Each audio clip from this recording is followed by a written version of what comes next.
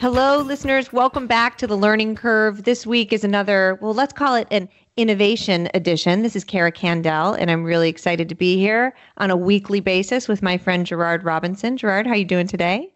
I'm doing well. Everybody hanging in, huh?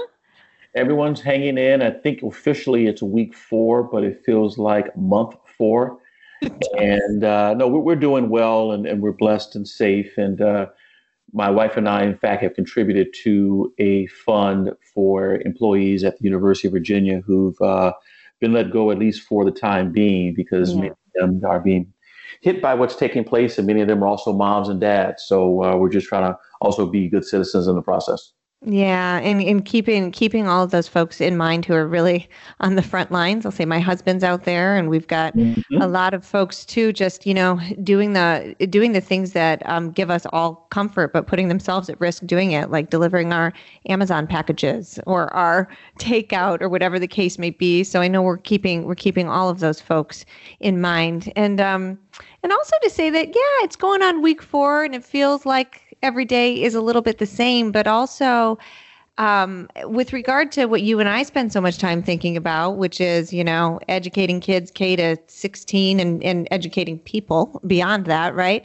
I feel like the conversation's shifting in a pretty powerful way, and I think we're going to hopefully get some of that with our guest today. I expect beyond just this sort of like triage emergency situation and into a more interesting and I think productive dialogue about, what comes next and how is what we're experiencing right now going to impact the future. So that's pretty exciting stuff.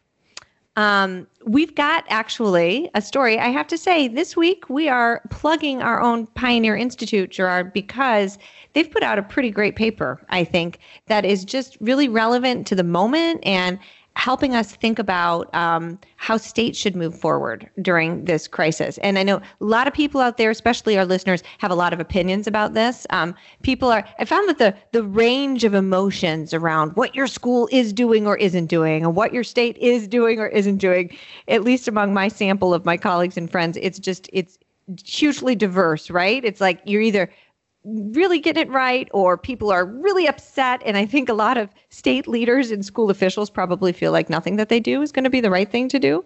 But in this Pioneer brief, so Julie Young, virtual schooling pioneer, along with Pioneer's William Donovan, provides some tips on how states should be moving forward during COVID-19. And I think that the whole brief is worth a read, but I just want to dive read a little list here of the top tips that this paper gives to our state leaders. And so first of all, number 1 is understand the level of equipment and internet access that families have.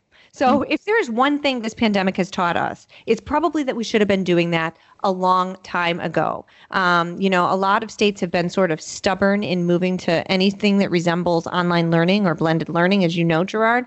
But this one seems like we should at least be undertaking audits to understand the resources that our families have, probably beyond their technological resources as well. Number 2, seems pretty obvious, but why haven't we done it? Equip schools for virtual instruction, which includes tip number 3, preparing your teachers for virtual instruction. So we're learning that we need learning management systems. Schools need to be able to deliver content to kids in a way that engages them and in a way that does more than just, stop learning loss or even try and halt learning where it is, but progresses learning. We can do it, but we need to be prepared to do it. And lesson 4, most special needs students can be served. So we've had the conversation on this podcast before, Gerard, about this idea that should we just not educate kids if we can't educate everybody equitably? And it's a really difficult question. I think it's one that deserves a lot of attention and discussion, but let's not pretend that there aren't huge inequities already in our system, right? In this brief, Julie Young and William Donovan say, most special needs students, in fact, can be served, but we need to think ahead. IEPs need to reflect what you're going to do in times like these. How do you shift online into online instruction with kids with certain special educational needs? And then I would also add to that, if you can't shift, what are you going to do instead? And the fifth, this I have to say is my personal favorite because it's one that I have a really hard time doing at the moment, and that is establish daily schedules. Clear expectations should be in place for when students and teachers are expected to be logged on. I mean, I think there's a lot to talk about there with regard to synchronous, asynchronous learning. How are you going to do this? And certainly, we're not going to figure that all out in this moment. But I think that this paper in particular really gives a lot of food for thought as to what we should be learning right now, preparing for over the summer, if schools indeed aren't back in session, and thinking about in the fall so that we don't find ourselves in this position again. One of the reasons I'm so glad to maintain an affiliation with the Pioneer Institute is because of policy briefs like this. You take two people who've done this work for a while, particularly Julie, and takes a lot of information and puts it into, at least for my version, a 6-page document, and it's readable and doable. So always glad that we're voices sometimes in the wilderness. But you said something that made me think about students. It was the point about should we educate any students if we can't educate all students, and the issues of equity. I find that so interesting because we hardly ever say that about star athletes. Just think about if we treated all of our students like star athletes, we would accept two realities. People walk into the athletic room already with differences and some built-in advantages and disadvantages. Could be height, could be speed, it could be whether or not you wear glasses. Exactly. And all of these things exist, and we pick the people we think are going to do well, and we try to provide coaching. But we never say anything like, well, if we can't get one great athlete together, then we'll make sure that no one plays on Friday or Saturday morning. I just think it's, for me, this is a political will issue. It's not a research issue. It's not even a resource issue. It's just whether or not we want to continue to play with other people's children as if it's a game of social engineering, or if we can accept the fact that there are some built-in inequities and things that we can change, and the things that we can't quickly is to work with what we have. But that's just so well put. It's like it's such an important conversation to have, but it can't paralyze us because nobody wins, right? Nobody wins. Nobody wins. Oh, very well put. Well, on my side of the fence, my former home state of California, they have 6.1 million students, more than any other state in the country.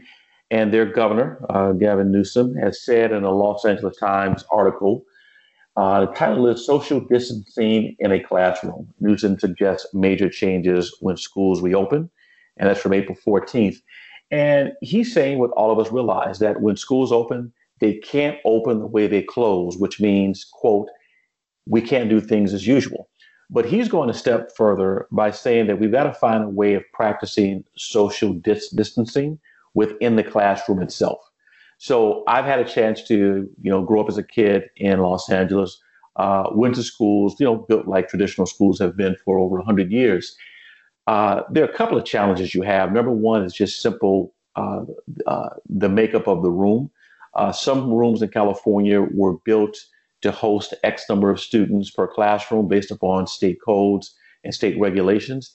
If you were to all of a sudden move from, let's say, 25 students a class to 12 solely for the purpose of social distancing, you've done two things. You've increased the number of classroom space you will need, and you've also increased the number of educators and adult support systems that should be in place to make that happen. So while I agree that we should think about it, you already have at least challenges with the physical space. Number two is going to be money. Where's the money going to come from to invest in this?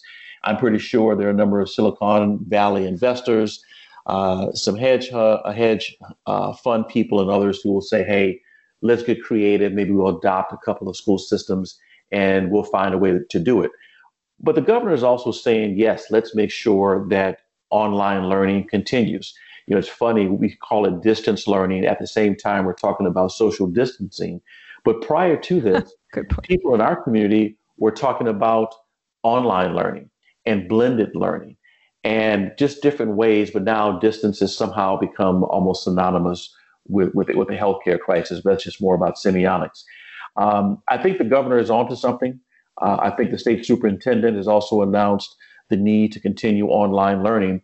And in the article, there's some final thoughts from Caprice Young, who's a longtime friend of ours and who's been a reformer, also a state leader in education.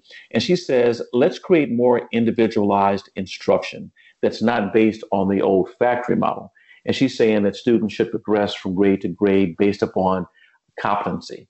And I'm a big believer in the competency model, that it's not just seat time, that it's actually meet time, meeting the standards, meeting the criteria we think is important. So California has been a bellwether for a number of reasons. And I think as the governor talks about this in California, other governors, state superintendents, and state leaders, and even local leaders and parents are going to have to say, if we're going to social distance, what does it look like physically, and how are we going to pay for it?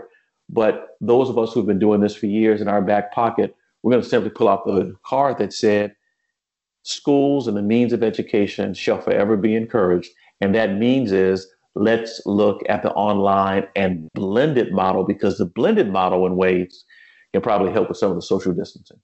Yeah, absolutely. And to your point about competency-based learning, it's sort of like we've been talking about it and talking about it and talking about it. But it's really interesting to think that, you're going to have some outliers, some folks who are willing to take risks, who are going to do it. I mean, I think about like the rocket ships, charter schools, networks, and there are folks that have done this and can do it well. We know that it can be done, but what does it take to move entire systems to realize, too, that not only can you do blended learning, but that you can do it in a competency-based way. And it's about changing the mindset of the public, too, and the mindset of parents. It's I know in our own school experience right now, I'm hearing from folks in our community who are saying, well, but my child needs to be, I'm not satisfied unless they are in front of that Zoom screen, for the same amount of time that they would be at school. I'm thinking, wow. So we are so, as a society, embedded in this idea of like it's seat time that counts. And this goes right to thinking about how states are going to deal with graduation requirements, et cetera. So I think you make a really important point here about how this could have the potential, and even thinking about in the fall or in the summers, we go back, this idea that we will have to continue socially distancing has the potential to finally maybe push us to where we need to be in thinking about what true competency-based instruction really looks like and feels like for communities to change our mindset. Coming up, we've got Michael Horn with us. So I think Michael Horn, Gerard. Yes. A lot of our listeners will at least know of his work. And I suspect that he's going to have a lot to say about this as well. Sure he will.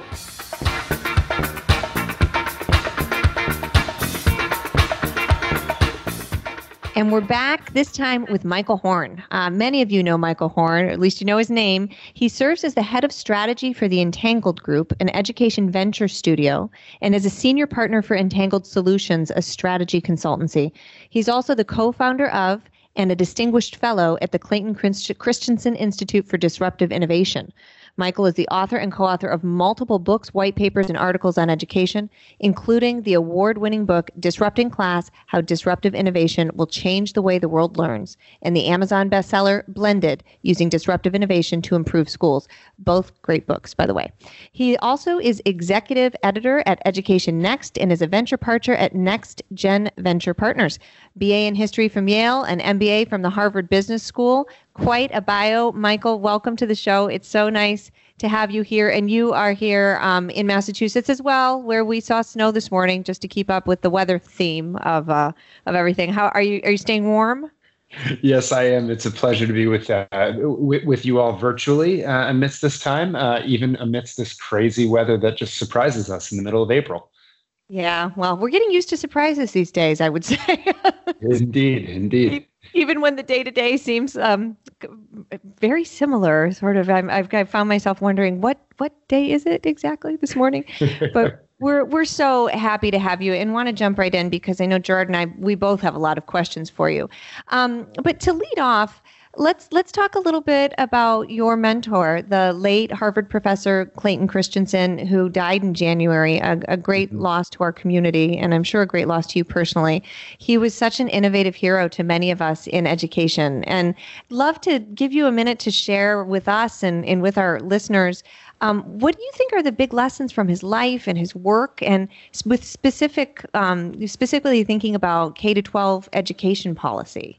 What is it that he should help us remember? Yeah, I appreciate you asking the question. It was, obviously Clay had struggled a lot with his health over the last decade of his life, and in the time that I knew him, and yet even still, it was such a trying time, his passing. But it was also an incredible time because the outpouring of support from the community that both knew him and didn't know him. And the lessons from his life, not just his innovation work or disrupting class and sort of impact on education and innovation more broadly, but also just how he lived his life as a person. He wrote a really influential book, How Will You Measure Your Life, that I think has proved incredibly important. And I think has lessons actually for K-12 education, because two of the big themes that came out of his passing were around his just love for people and how love undergirded everything he did. And a story was told at his funeral by one of his kids that when he first started teaching, actually, it was going horribly wrong. It was just nothing was working for him. And anyone who's taken a class with Clay knows he was one of the world's great teachers. And what he reflected after, half a semester or something of this was that he just wasn't loving his students enough. And so before, anytime he taught, he would take a moment to pray and say, basically, he was deeply religious, and he'd say to God, please grant me the strength to love my students and show them through my teaching and connect with them in these ways. And I think that love he had for humanity is something that all teachers ought to remember also, right, when they're working with students. It really helps lubricate society in a way that and show people that, hey, I believe in you and you have great potential, that I think is enormously important. The second thing was Clay sort of had this moment where he said, my life isn't going to be judged at the end of the day by how many individuals I've touched, but instead of the depth of impact on each of those individuals. And in essence, his point was God doesn't have accountants in heaven. They are consigned to somewhere else. But we don't need to measure things by traditional uses of data. Instead, we should be thinking about the depth of impact that we have on each individual's life that we come into contact with, which I think is similarly really important for K-12 learning. And then the final thing, and this maybe gets a little bit more to your question, which is, I think one of the big misinterpretations of Clay's work was that innovation is an event. And what I think he really taught was that it's a process. It's a process that actually has tried and true rules about how it does and doesn't work. And that if you follow those, organizations that are maybe dysfunctional or struggle and so forth, they can actually do remarkable things. And far more important than sort of, thinking of disruptive innovation as this cataclysmic event that happens, how do you harness it and create a process whereby you're always improving to serve all of your learners better and better over time? I think is a really critical lesson and something that all policymakers in schools ought to be seeing, that we're constantly a work in progress to get better. And that's actually that should be by design, and that should be what we model for our learners. Wow, there's a lot to unpack there. And I'd have to say probably many of the parents who are at home right now in the role of teacher for the time being, or in the role of, home educator for the moment, should probably take a deep breath and think about, saying that little prayer or mantra to yourself. I know I do it every morning right now. I'm right there with you. And maybe we should also say it for the heroic teachers who are trying to help our kids at this moment too, because we're all doing it. Really interesting thought there about innovation not being a cataclysmic event, but being a process. And I'm wondering, so given this current moment, which feels cataclysmic, and a lot of us Edu-wonks everywhere are speculating. What is this going to do? Is this going to turn the tide for education? I'm curious as to how you are thinking about this moment, its effect on how we think about K-12 education going forward. Are we in the beginning of process, mid-process? What do you think?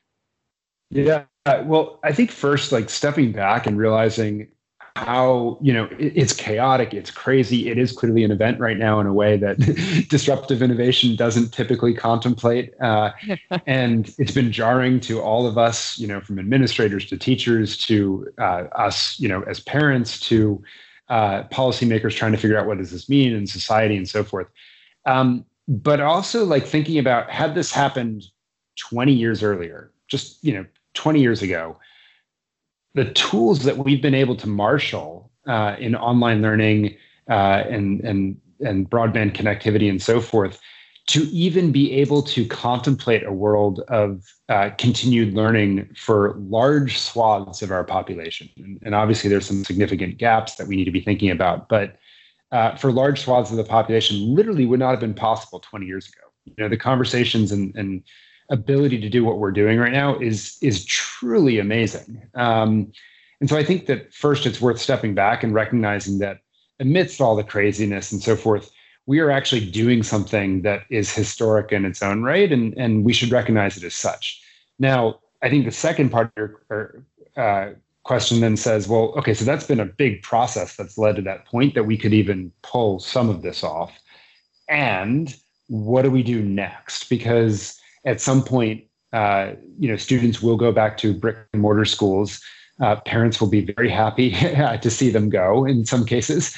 And realizing that school plays an incredibly important custodial role, but you're going to have this wide spread of learning that's occurred, right? Where some students, I think, actually will have accelerated. Some students will have stagnated. Some students will have lost ground, right? And this incredible spread that we know has always existed in K-12 classrooms, but is going to get that much more significant. And from my standpoint, the goal is not to create a virtual learning system in the future, but it's to create a new set of education processes that can acknowledge that we all come in with different background knowledge, different competencies, different skill sets, and how do we best deliver the right educational experience for a given student at the right time so that they can keep making progress and that we can measure the growth in terms of mastery of each individual. And so from my perspective, like the big opportunity right now, whenever it is that we come back, is how do we start to shift the landscape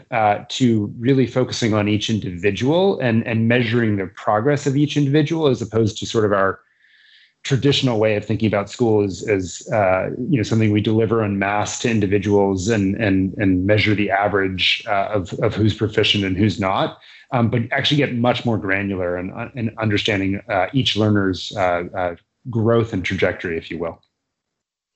Those are great responses, Mike. This is Gerard. Good to hear your voice.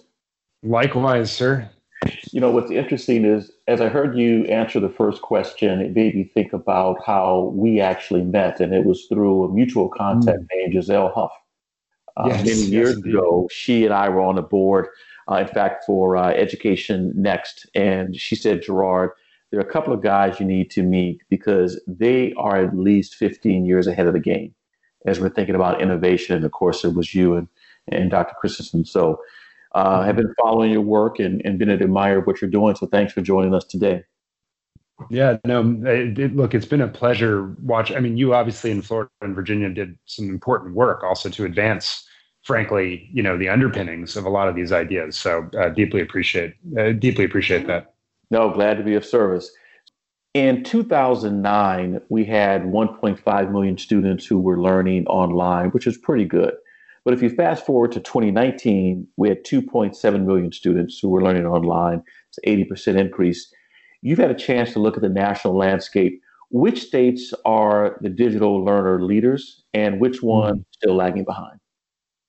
Yeah, places that were really far reaching, like Utah, for example, or Louisiana or Florida, I think were really the states where we saw the smartest moves being put in place to not just simply expand online or digital or blended learning, right? But to create sound frameworks, to the earlier point, that would cause educators to continue to innovate to get better. So, for example, in Florida, when the Florida virtual school, right, was put in place, they, the big statement was, we're not just funding you for enrollments of having students sit in virtual seats, but actually we will pay you when students demonstrate mastery.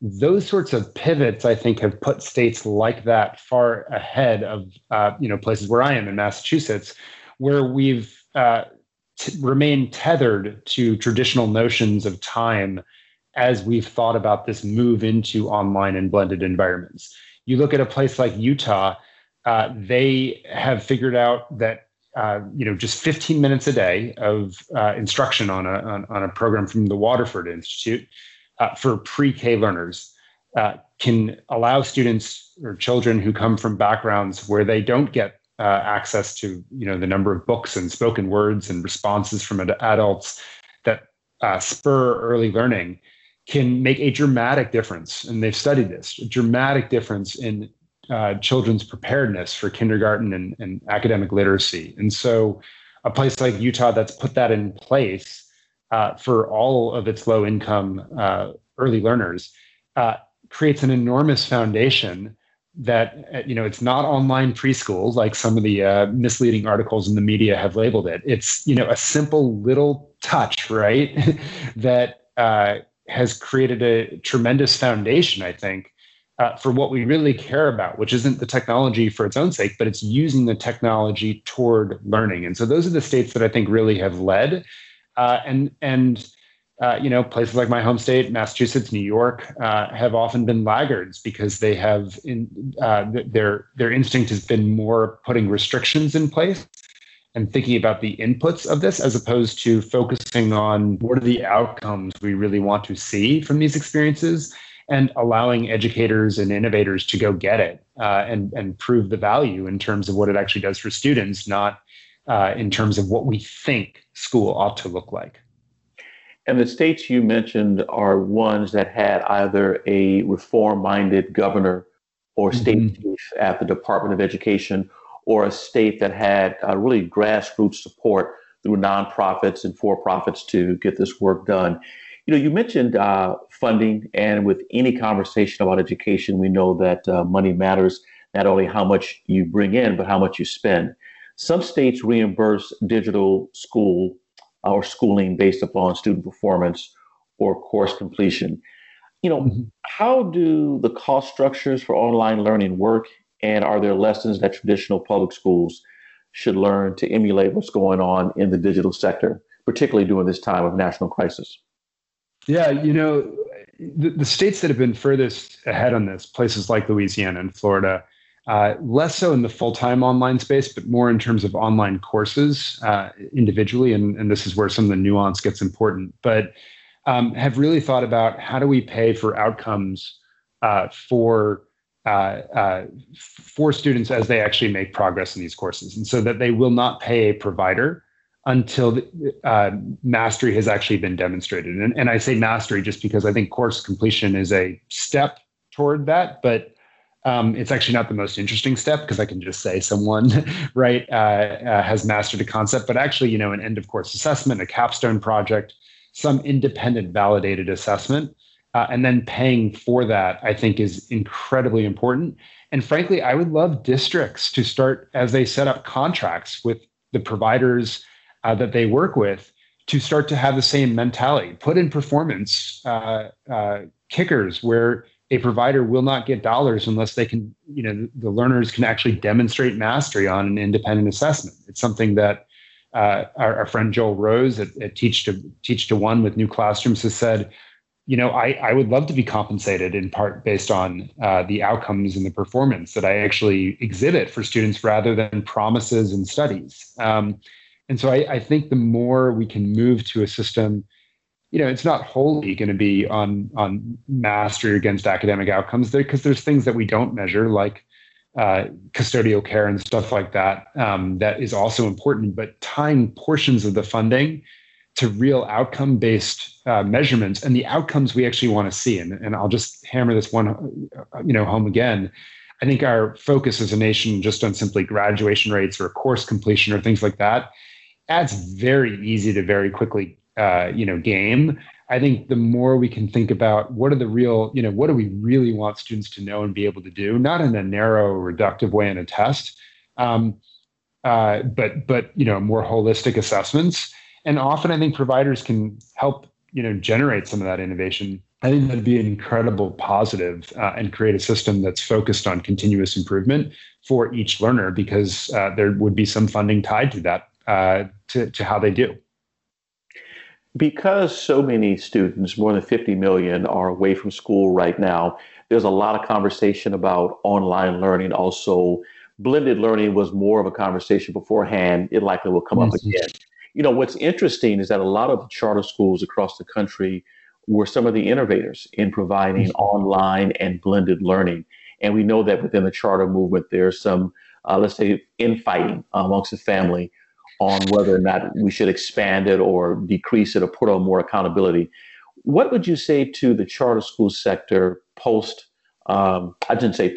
returning back to school? Many of them were already doing online learning. What would you say to them and to the charter community as we think about how to take this to the next level? Yeah, well, it's a great question, because infighting, there's been a lot of it. I would say, so two thoughts. One, I think far more important than sort of the inputs of how this all looks and what structure a particular school takes, either from a tax status or from how much is delivered online and so forth, is the outcomes, and not outcomes just in a very narrow way, but outcomes that look at the individual growth of each and every learner. So it's not sort of, on average, 60% of your learners did really well and 30% of my learners did well at this arbitrary point in time. But what was the starting point of those learners and how much did they progress? And not tethered by their grades, but actually, where did they start, right? What do they know and can do? And let's measure them from there. I think is a way more important way to think about this. And so I would say focus on the outcomes, not the inputs, but the outcomes of each individual child, as opposed to this sort of mass look at what we think students should be able to do on average that doesn't understand from where everyone is coming and the heroic acts that some of these places do.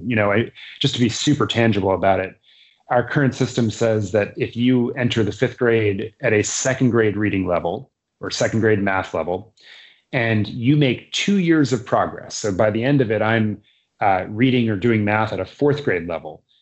If that happens, right, we should be singing from rooftops about the growth we've just created for that student. But the current system will give a 5th grade test at the end of that year. And that student, obviously, because they're now on a 4th grade level, they're not going to pass or look proficient. And so we're going to judge that student, that teacher, that school as a failure.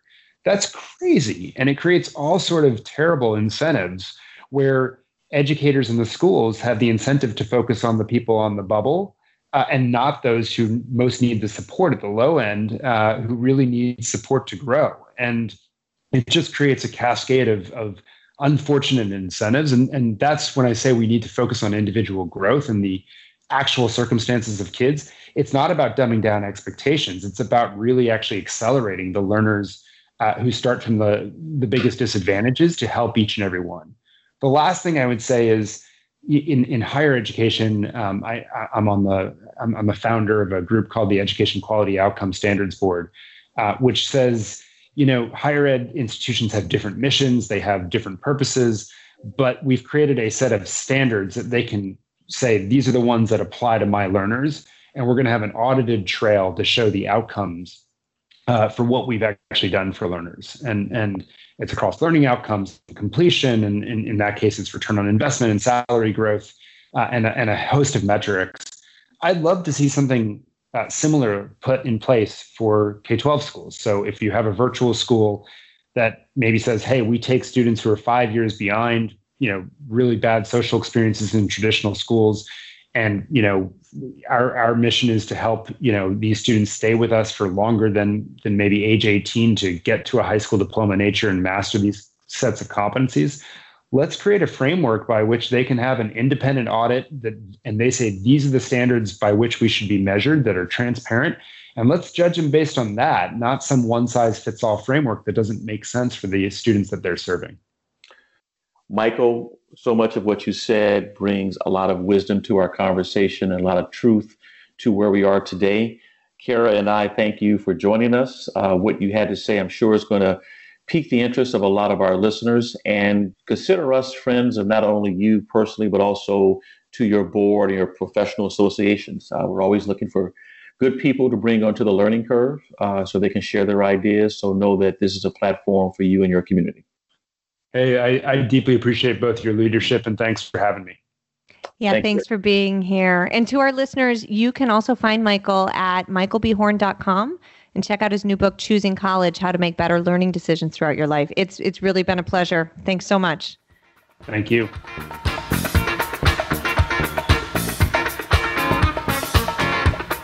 And here's our tweet of the week. It is from David Osborne. It says, my latest article, DC's officials are blocking high school graduation and college opportunity for hundreds of students. And this is really a conversation about school buildings in Washington, D.C. that remain empty today. And some have stood empty for years because elected officials are defying the law that requires that they offer the buildings to charter school operators. And the human costs and the financial costs that this is having is a tragedy. And in particular, given where we are right now, having as many school buildings accessible to students, to educators, to families, and others is really important. I've had a chance to see this up front and close. As a number of you know, in the late 1990s, I actually worked for DC Public Schools as a legislative liaison. And even back then, we had questions about buildings and whether or not they should go to charter schools. At that time, charter schools were just getting off the ground. You fast forward today, we're still having the conversation. I think because of where we are right now as a nation, and particularly with DC being the nation's capital and second largest charter school market in the country, that we should at least push a pause on politicking about the good, bad, and the ugly of charters, or the good, bad, and ugly of traditional schools, and really say, if we have buildings that are available, what can we do to open them up in the interim, to make them available for more students, particularly if we're looking at the prospect of social distancing within buildings. So I think David brings up what could be a touchy issue in DC public schools and for the charter school community. But from a human standpoint, I think this is an opportunity for us to just think broadly, and was glad to see this tweet of the week. Yeah, I couldn't agree more. I mean, thanks to David for just sort of always, pushing it a little bit, because the fact that we are still having these arguments, and certainly not just in DC, but it's a great place to look at because of the share of students that attend charter schools in the city. It's a really good point, and we should all not forget that these political battles still rage on, and it's probably time to let it go. So let it go. Let it go. I mean, Gerard, we've been looking forward to it.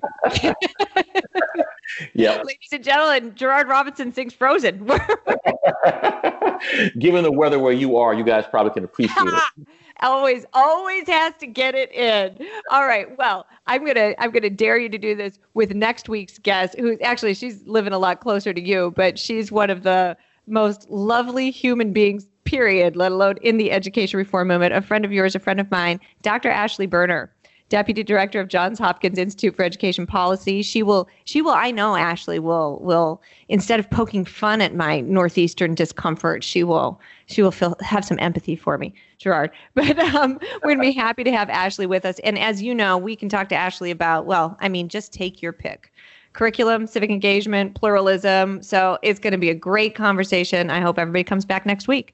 And Gerard, until then, I'll be looking forward to your next rendition, maybe a little from Frozen 2. You never know. I'll try to keep it interesting. Okay, it's a good one. Watch it this weekend if you haven't. Take care. Enjoy the sunshine and vitamin D, and we'll see you next week. Take care.